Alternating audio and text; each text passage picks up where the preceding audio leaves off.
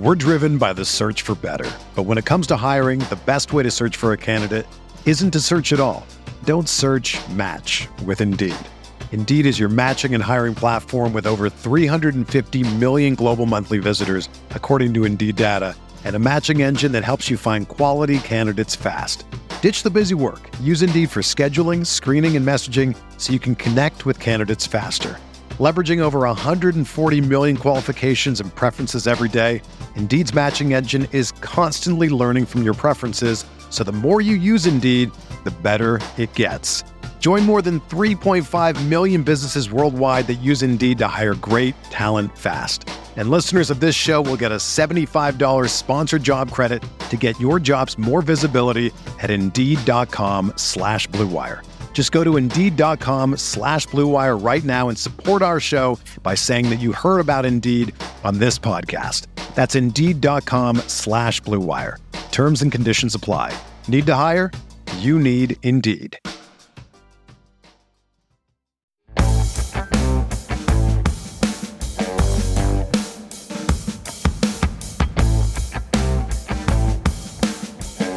How to find and hit on sleepers. That's what we're going to be talking about this week on Stealing Bananas.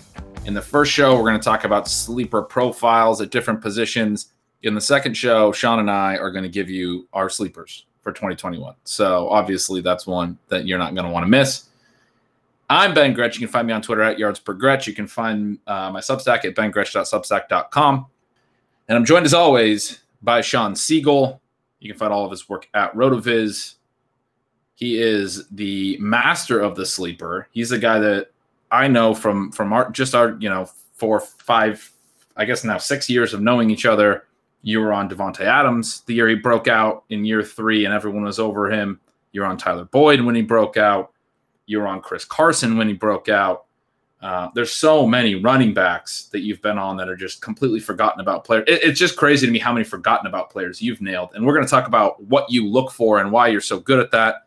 And we're going to focus mostly on running back and receiver, especially in this show 1. I think just really briefly, quarterback. We know that late round quarterbacks, you're looking for rushing upside, but that has really been baked into the market in 2021 ever since sort of Lamar Jackson proved the efficacy of that. There's the way that I think about late round QBs and sleeper QBs is that they're going to have efficiency booms if they don't really run a lot. And a lot of the ones in drafts in the later rounds this year aren't big runners. There's a couple maybe we could talk about in show 2, but you're going to have big efficiency booms. So I think about, okay, well, what teams could be really good? What teams can take this step forward? I know you have a couple in mind there as well, but we'll talk about those specific players next show. Not really one that we want to hit on a ton. Tight end, there's maybe a little bit more to talk about, but let's start with running back because I think first of all, you're the zero RB guy. You have the zero RB targets list. I can't wait for that. That's got to be coming pretty soon in these next couple of weeks. Every year, absolute can't miss, must read article.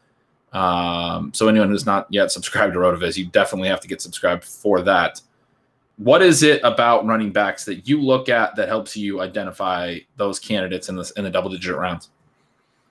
I think one of the keys is that we know we're looking for several different types of profiles, all of which can do different things. We don't want to look at running back as just one guy. It's not just the 230-pound, get that red zone touch. It's not just the tiny receiver. It's not just the guy who is a little bit smaller, but could be the all-around back like a Jamal Charles, like a Chris Johnson, someone who can fly. But we want to have exposure to some of those profiles at prices that work for those guys. And then within that overall concept, we want to have players who are productive, right? We see this all the time where these guys were really good in college, and then for whatever reason, the NFL doesn't like them. They get backburnered. So many of them still fight through, because a good player is a good player. A guy who dominates in college, not all of those guys are going to dominate in the NFL, not even the first round picks. And when we see these big time guys who come in and struggle, but it does give you a great chance compared to players who were struggling already at the college level, struggling to separate. And so when you see a Myles Gaskin, when you see a Phillip Lindsay, when you see a James Robinson, and these were guys who were dynamic and came into the NFL with much better profiles than they were given credit for. One of the things I like to do, Ben, we have a great tool on the site called the Running Back Prospect Lab. It lets you deal with real players. It lets you deal with hypothetical players. You can put in player profiles and specific numbers on all of these different stats, metrics, age, weight, production, and look at how they project to the NFL. You can do it with draft position. You can do it without draft position. We know that draft position is a huge predictor of fantasy points, especially early on, because it's a great proxy for opportunity. We know these guys selected in rounds 1, rounds 2 are going to get a chance. Their team has said already, you're going to play, right? But guys later on can also be interesting. I like to look at these numbers without draft position and see who really pops, because when we're talking about sleepers, as opposed to automatic early picks, those are the guys who stand out. So last year, for example, early on in the offseason, wrote an article talking about how Darrynton Evans and James Robinson had similar scores to Clyde Edwards-Helaire. Now, one of those guys ended up going in the first round. A couple of them ended up going much later or not at all. But with Robinson, we already see this massive season. He was one of the best running backs in the NFL last year, not just among sleepers and not just about rookies, but everybody, right? And then Evans has all of these different problems. The hamstring misses most of the season. He was going to be behind Derrick Henry anyway, so he gets forgotten a little bit. But we have guys with profiles that can probably play. We know it's not going to always work out. But when you see the Gaskin, when you see the Lindsey, when you see the Robinson, you want to have some exposure to those guys, especially when they start generating some buzz in camp, which is one of the things that we also saw with Lindsey. If you have a guy like Lindsey who had a backfield dominator rating of 96% and led his class, is also fast, and then immediately starts to look good in camp, you have to have ownership. You have to have shares of these guys and be following them very closely. They've already demonstrated that they can do it, right? So I mentioned the backfield dominator rating there, Ben. It's one of the kind of stats that we've liked here at RotoViz, and it's especially helpful for these late round guys. It's maybe less of an element for players at Georgia or Alabama who are then going to go in round 1, round 2. But when you're trying to find sleepers, this backfield dominator rating can be very helpful. A stat that sort of started with Ryan Rouillard and Matthew Friedman, Jordan Hoover a long time ago, and then Blair Andrews has done a lot with it recently. So that's something else where we're looking at production for these guys. And then if you get athleticism, that's a bonus. The whole concept, like we talk about this with wide receivers, production begets production, and people miss it with running back. For a long time, it was running back. We're just looking at athletic profiles. That's been very profitable for you, I know, and just in general. You mentioned Gaskin. You mentioned some of these guys that, Gaskin was a 4-year starter at University of Washington, comes out of nowhere as a 7th rounder, but it makes some sense when you work backward and you're saying, oh, well, these are the types of guys we should target. There's a guy in this class that is almost as forgotten about as Gaskin, and a guy in the last class last year, very similar, that show up very well in this metric. And I have made sure to have exposure to both in Dynasty. Neither has done anything yet, and neither is really expected to. Their last round picks this year. But the guy in this class especially, I know you really like. We'll talk about him on show 2. But I just wanted to throw in A.J. Dillon too here. Like, it's a reason that I'm really high on A.J. Dillon. It's something that I kind of glossed over when doing a little soliloquy about Dillon a couple of weeks ago. But he dominated it at Boston College, and there's a lot of reason to expect that he could handle a big workload. And so that's certainly part of what I'm thinking about with a guy like him, that if Aaron Jones goes down, I think he's very capable of handling 20-plus carries. We showed that all throughout college. And it's just something that it's so interesting with the running backs that we used to, I think, or maybe you didn't. I know I had this issue, and I know that the community has had this issue where we used to think that too many college touches meant these guys have more wear on their tires than we want. And I like to now think about it as like being a workhorse in college is a skill, showing the ability to hold up in a long season and not get injured and handle a bunch of carries and a bunch of hits and have a team that is designing their offense around that exact idea, that they're going to continue to give you the ball over and over and over again. That's the way that they want to win. And they trust that, you're going to continue to answer the bell and carry the ball 20, 25. Some of these college backs are carrying it 30 times a game. That is something that is a positive. Jonathan Taylor was getting knocked for that a little bit last year. This guy had so many carries in college and this and that. And it's like, no, that's actually a good thing. Look at what he held up to. Look how productive he was. Some of these guys are just, built differently. Maybe it's a sign of their workout regimen, their diet. Who knows? Who knows what the signal is? But I think they're when they show the ability to handle this, then we see that they can also do it at the NFL level, right? Exactly. And then we kind of try and bring in some of these different profiles where if you can just get that profile a little bit in an NFL game, it's going to really help you. So we're looking for people who sort of stand out, who are going to get the high value touches that you talked about so much, whether it's that, 1 or 2 yard line carry, it's the receptions when you're trailing, a JD McKissic comes in and he's going to have more value to you as a sleeper than maybe a better, more well-rounded guy who touches the ball between the 20s. So we are looking for those high value touches. We are looking for the guys who are fast, who have some speed, who have this receiving ability. I think that the smaller backs really get knocked because people see them as perhaps not having the ceiling that a superstar has. But when we're talking about sleepers, when we're talking about, who you can draft in the last couple of rounds of your draft or have on your watch list to add in the first couple of weeks of the season because they start to emerge with some of these touches that matter, you're not going to get the Adrian Peterson at that point. Now, almost with James Robinson, we got, vaguely into that area, but we can't be discounting smaller backs who are going to have high value touches. Absolutely. Yeah, the high value touch stuff is fascinating. I also really quick want to plug, you mentioned the running back prospect lab at RotoViz. I got a question as we were talking about some of these things on the shows recently about where's the best place to look up these production profiles. The absolute best place is at RotoViz. It's called the Box Score Scout. They have everything. You type in the name, you get all this market share data, dominator rating data. It's a fantastic tool to just really quickly look up which players actually had the college profiles, right? And the profiles you're looking at. And then, another way the slow way to do it would be go sportsreference.com/CFB. I think it is college football. It's just like Pro Football Reference. They have a college football reference. You can go look up college stats there, but you're not going to get all the dominator rating, all of those things. You're not going to get the percentages of the offense, but that is a way to also look at whether guys redshirted and some things like that. I add some context with that sometimes, but the Box Score Scout is such an important tool. It's like it pays for the RotoViz sub on its own. But the high value touch stuff, the biggest thing that I look at, and Sean, we've talked about this for years. It's this combination that you said of receiving and touchdown scoring potential. That is where running back upside comes from.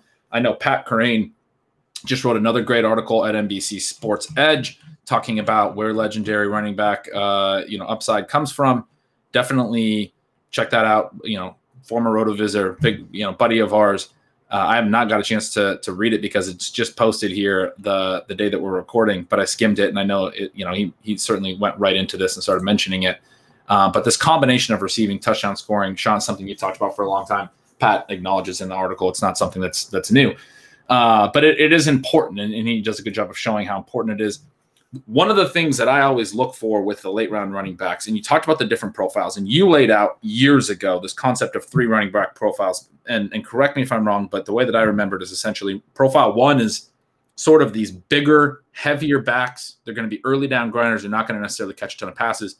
And profile 3 is going to be a lot of lighter pass catching backs. So, the Gio Bernard. Gio Bernard is actually maybe more of a profile 2 guy. He's a little bit bigger, but he's still pretty small. Nyheim Hines is maybe a better example of a pure profile 3 back. And then profile 2 is sort of the balance that we're looking for with the elite upside, the guy that is big enough but also catches passes and can do both. So it's important when we talk about the upside of receiving that you understand that profile 3 backs are different. Guys like Nyheim Hines don't have necessarily the same upside as guys that we would consider more like profile 2 backs. There's a point there with that differential between those two different types of running back. But once you've sort of figured out that gap, the profile 2 backs that are going to have receiving potential, those are like the absolute best targets. They have the potential in the later rounds to at least catch some passes and have some standalone value. But then if an injury occurs, those are the guys that then fall into a major rushing workload, right, on top of it. And then all of a sudden they're the 3 down back. They have everything. They have the touchdown potential. It's a big reason why Kareem Hunt has been one of the highest drafted number 2 running backs in fantasy for several years. It is, exact reason that the Devonta Freeman back in 2015 ended up as the RB1 out of those middle rounds. There was a lot of injuries at the top. Freeman was going to be the pass catcher alongside Tevin Coleman as a rookie, who was this upside rookie that was going to be the early down back. Coleman gets hurt right away. Freeman falls into the rushing work, the 3-down work, and is so good that he just never gives it back and has a fantastic 2015 season. Those are the guys that we're sort of trying to look for. David Johnson as a rookie, caught a ton of passes, only got, I think, like 125 carries. Year 2, we see him absolutely explode.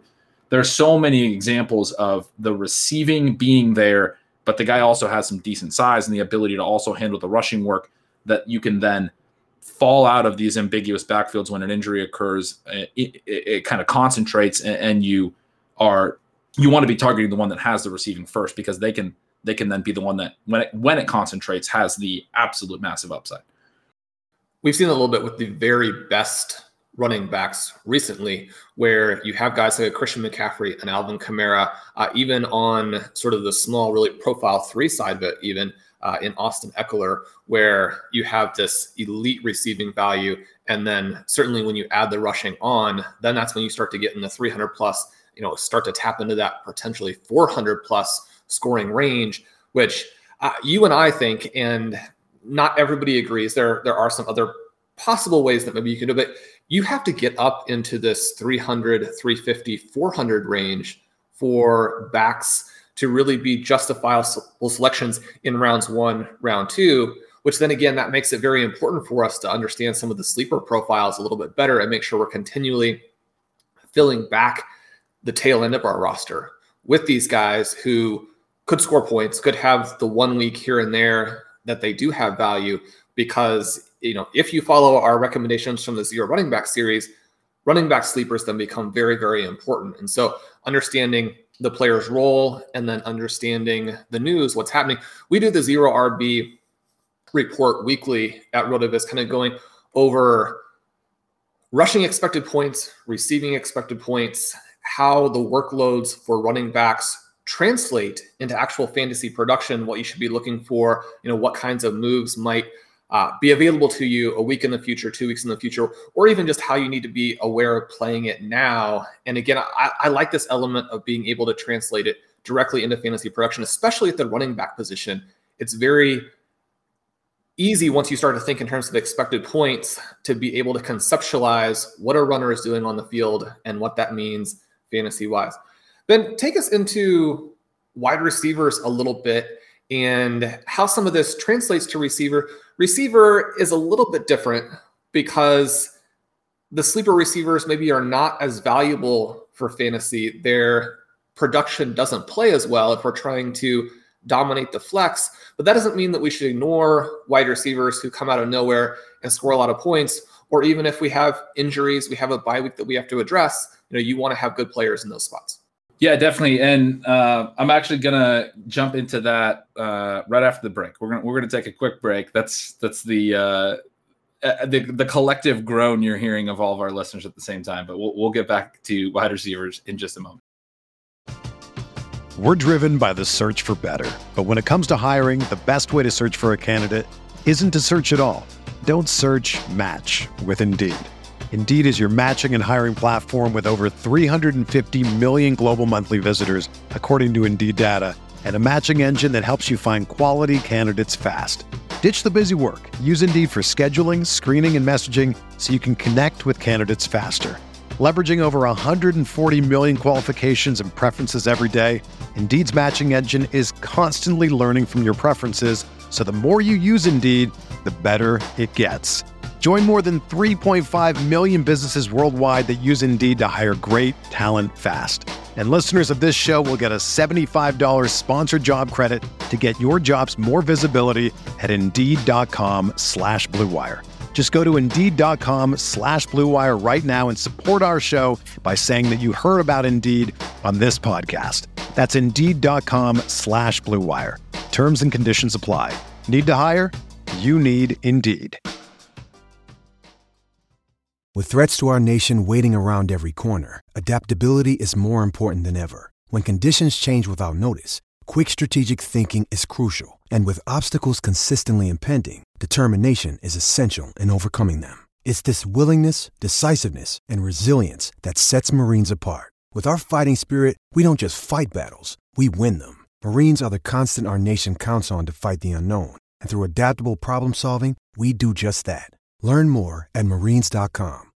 All right. So you were asking about wide receivers and the slight difference. And the biggest thing that I think about with receivers, people love to talk about how deep they are. You were sort of hitting on this before the break, but in the later rounds, that's where the way that I think about it, that's where wide receiver is deep. A lot of those picks in the later rounds are more or less replaceable players. They're a lot of the guys that start to go. I've been hammering Russell Gage all year, all off season, but he's one of the guys that's getting pushed up. I don't think he has legitimate upside. I think what Russell Gage can give you on a weekly level can be found on the waiver wire almost every week. What can't be found in any league is the elite wide receiver upside, and that tends to always come from the single-digit rounds. There are definitely examples like Justin Jefferson. And there are examples. Robbie Anderson is sort of an anomaly last year, and he really didn't even have that high of a ceiling. But it was a really interesting veteran from the later rounds. It was a huge hit. So I'm sure some people immediately think of those two names when I say that. But I'm not saying never to draft the later receivers, but it is very important to be careful about your late round receiver selections that they have the ability to be absolutely phenomenal in a way that they essentially should have been going in the top, single digit rounds. It's a lot harder at receiver than it is at running back. At running back, one of the big things that can happen is injuries can open up opportunity. Opportunity can be more concentrated to that position. Obviously, sometimes there's only one running back in a backfield. Sometimes there's a couple. Obviously, at wide receiver, there's several, right? And so when a number one wide receiver goes down, the number 2 steps up, the number 3 steps up, and the number 4 steps up, not some guy out of the 15th round jumping up into top 20 value. There's very few situations at wide receiver where something like that can happen. And so I think it's really important to sort of keep that in mind. What I look for in the late rounds at receiver, volume is a huge deal, and earning targets is an important element. And so I'm looking at targets per run. I talk a lot about the ability to actually earn volume at a high level is so important. That's what we saw immediately out of Justin Jefferson. He was also very efficient, but he earned volume in a way that no one really expected. I shouldn't say no one. A lot of RotoViz readers, writers were talking about Justin Jefferson's ceiling, but there's a reason he was going late, right? It was a rookie, and there's some uncertainty, and he hit on that ceiling upside. And so, yeah, late round receiver, one big element of is it a young player that we don't know how good they are yet?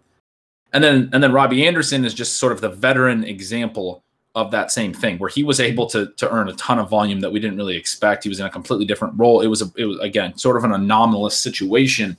But for me, it's with late round receivers, it's basically young players that could be absolutely explosive, that could be very great, and they have to have this production profile. We know that's very important to receiver, even more important than running back. Or it's guys that, for whatever reason, have the potential to just really dominate targets. And I think that's a pretty interesting element of this as well.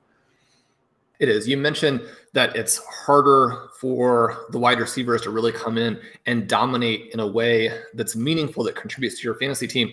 Before we started, I pulled up the win rates in our Best Ball Win Rate Explorer for the last 6 seasons to see how many sleepers are really making an impact. And if we look at non-rookies, because rookies in a lot of ways are not exactly sleepers, they're just guys we thought were going to take a little bit longer to make that level of impact. There have been 20 guys in the last 6 years who were drafted outside the first 100 picks, scored at least 150 points, and posted a win rate above 15%. So that's not a huge number. And yet at the same time, it is a number that, we want to have some exposure to. If you're on those guys, then it will help you. J.D. McKissic obviously leads the way with the numbers he put up last year. The number 2 guy is James Conner. He was one of those guys in 2018 that we were targeting as part of the zero running back group, and looking at him, more or less like a handcuff. But obviously the situation there with Le'Veon Bell allowed him to come out, put up 271 points, have a 22% win rate. Interesting guy.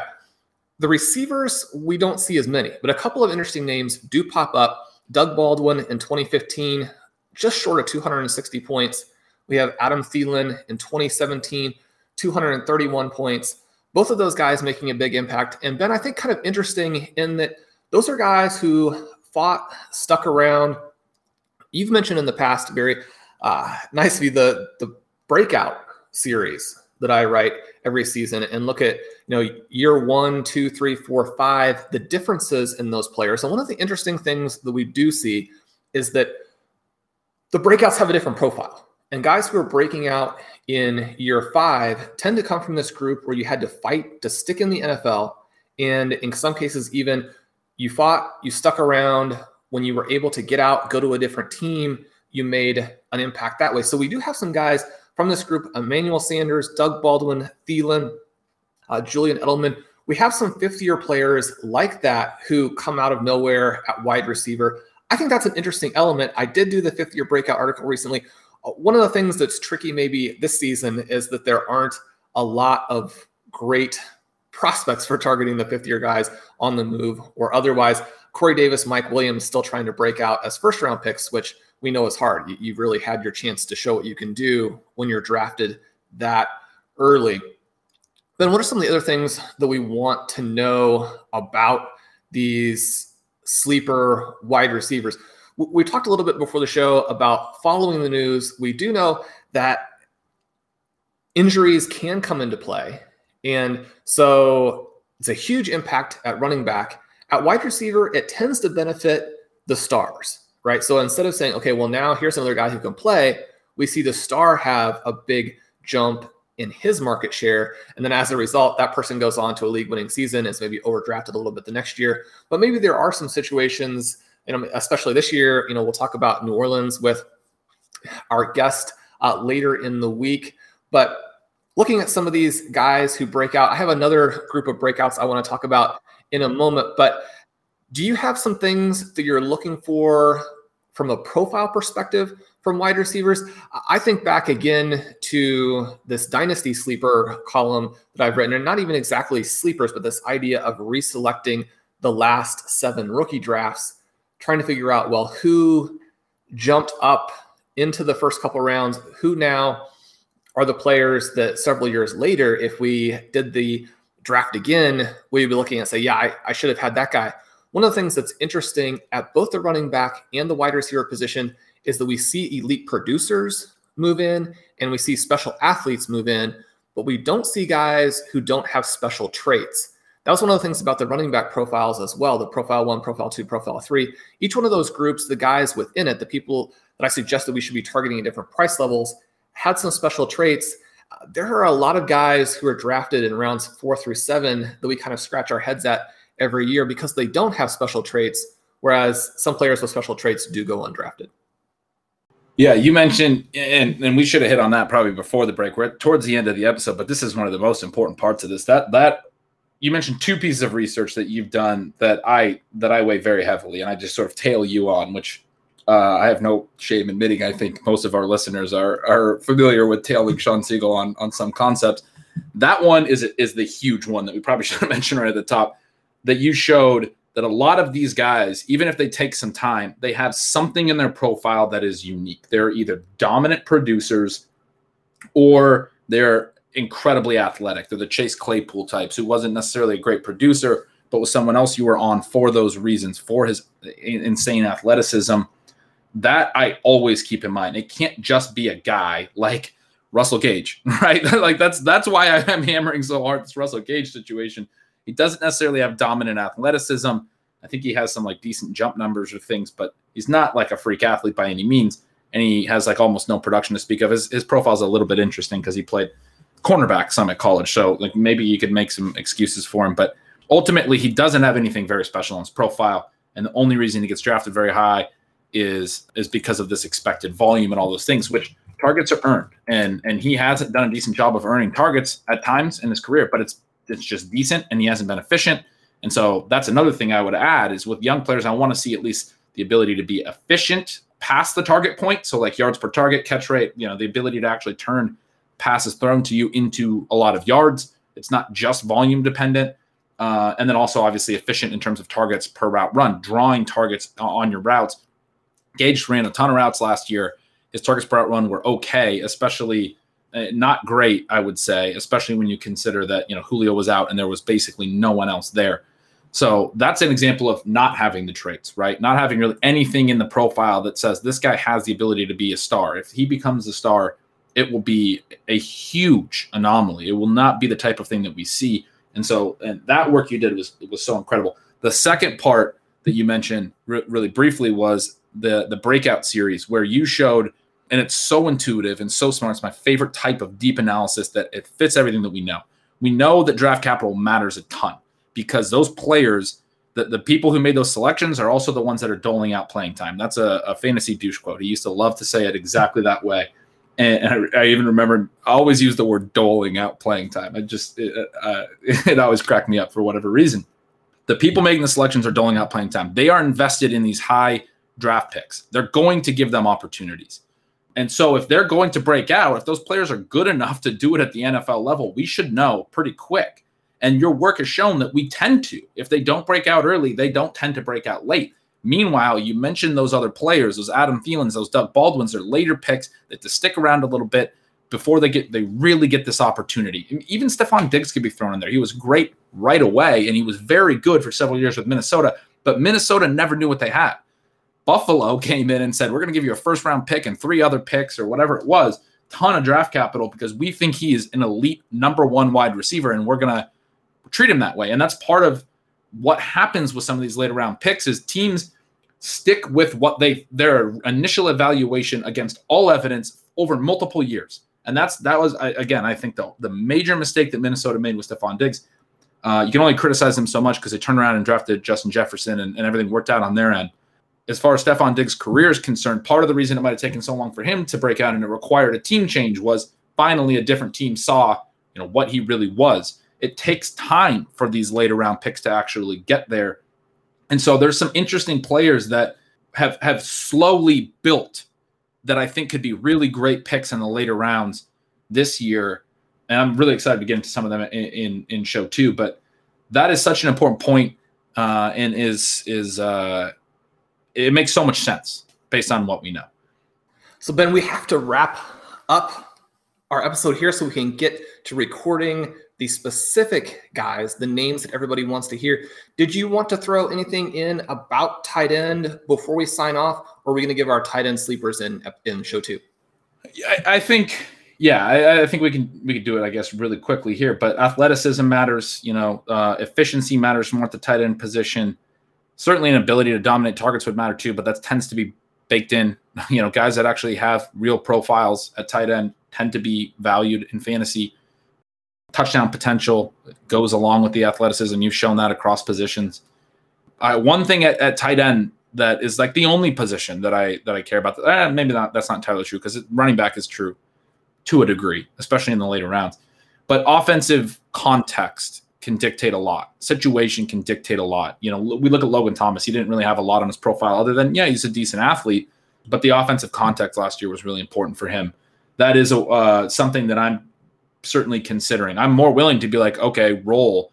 The Russell Gage of tight ends might be interesting. Somebody who actually has the potential to have a lot of targets because we just don't see a ton of tight ends that can have a lot of targets and have the potential for a huge role like that. So some of those elements that are a little bit things that we say to avoid at other positions, I think are a little bit more open for consideration at tight end, basically. Well, I have a lot of Logan Thomas on my dynasty teams. I had Logan Thomas on a couple of my key main event teams last year. I'm drafting Logan Thomas right now. And I'm doing all of that because at this time last season, Ben was telling me to draft him. If not for Ben, I would not have all the Logan Thomas. So I'm excited to hear who his tight end sleepers are in show 2. That's going to do it for today's episode of Stealing Bananas. I'm Sean Siegel, and with me is Ben Gretch, whom you can follow at Yards Per Gretch. Make sure you do sign up for his newsletter, Stealing Signals. It is the best fantasy content you will read. Also, obviously, we'd love for you to sign up for RotoViz. If you do, you can save some money by using the code RVRadio2021 at checkout. We'll have more episodes this week. Please subscribe to our feed to get those a little bit early when they release. And until next time, keep drafting.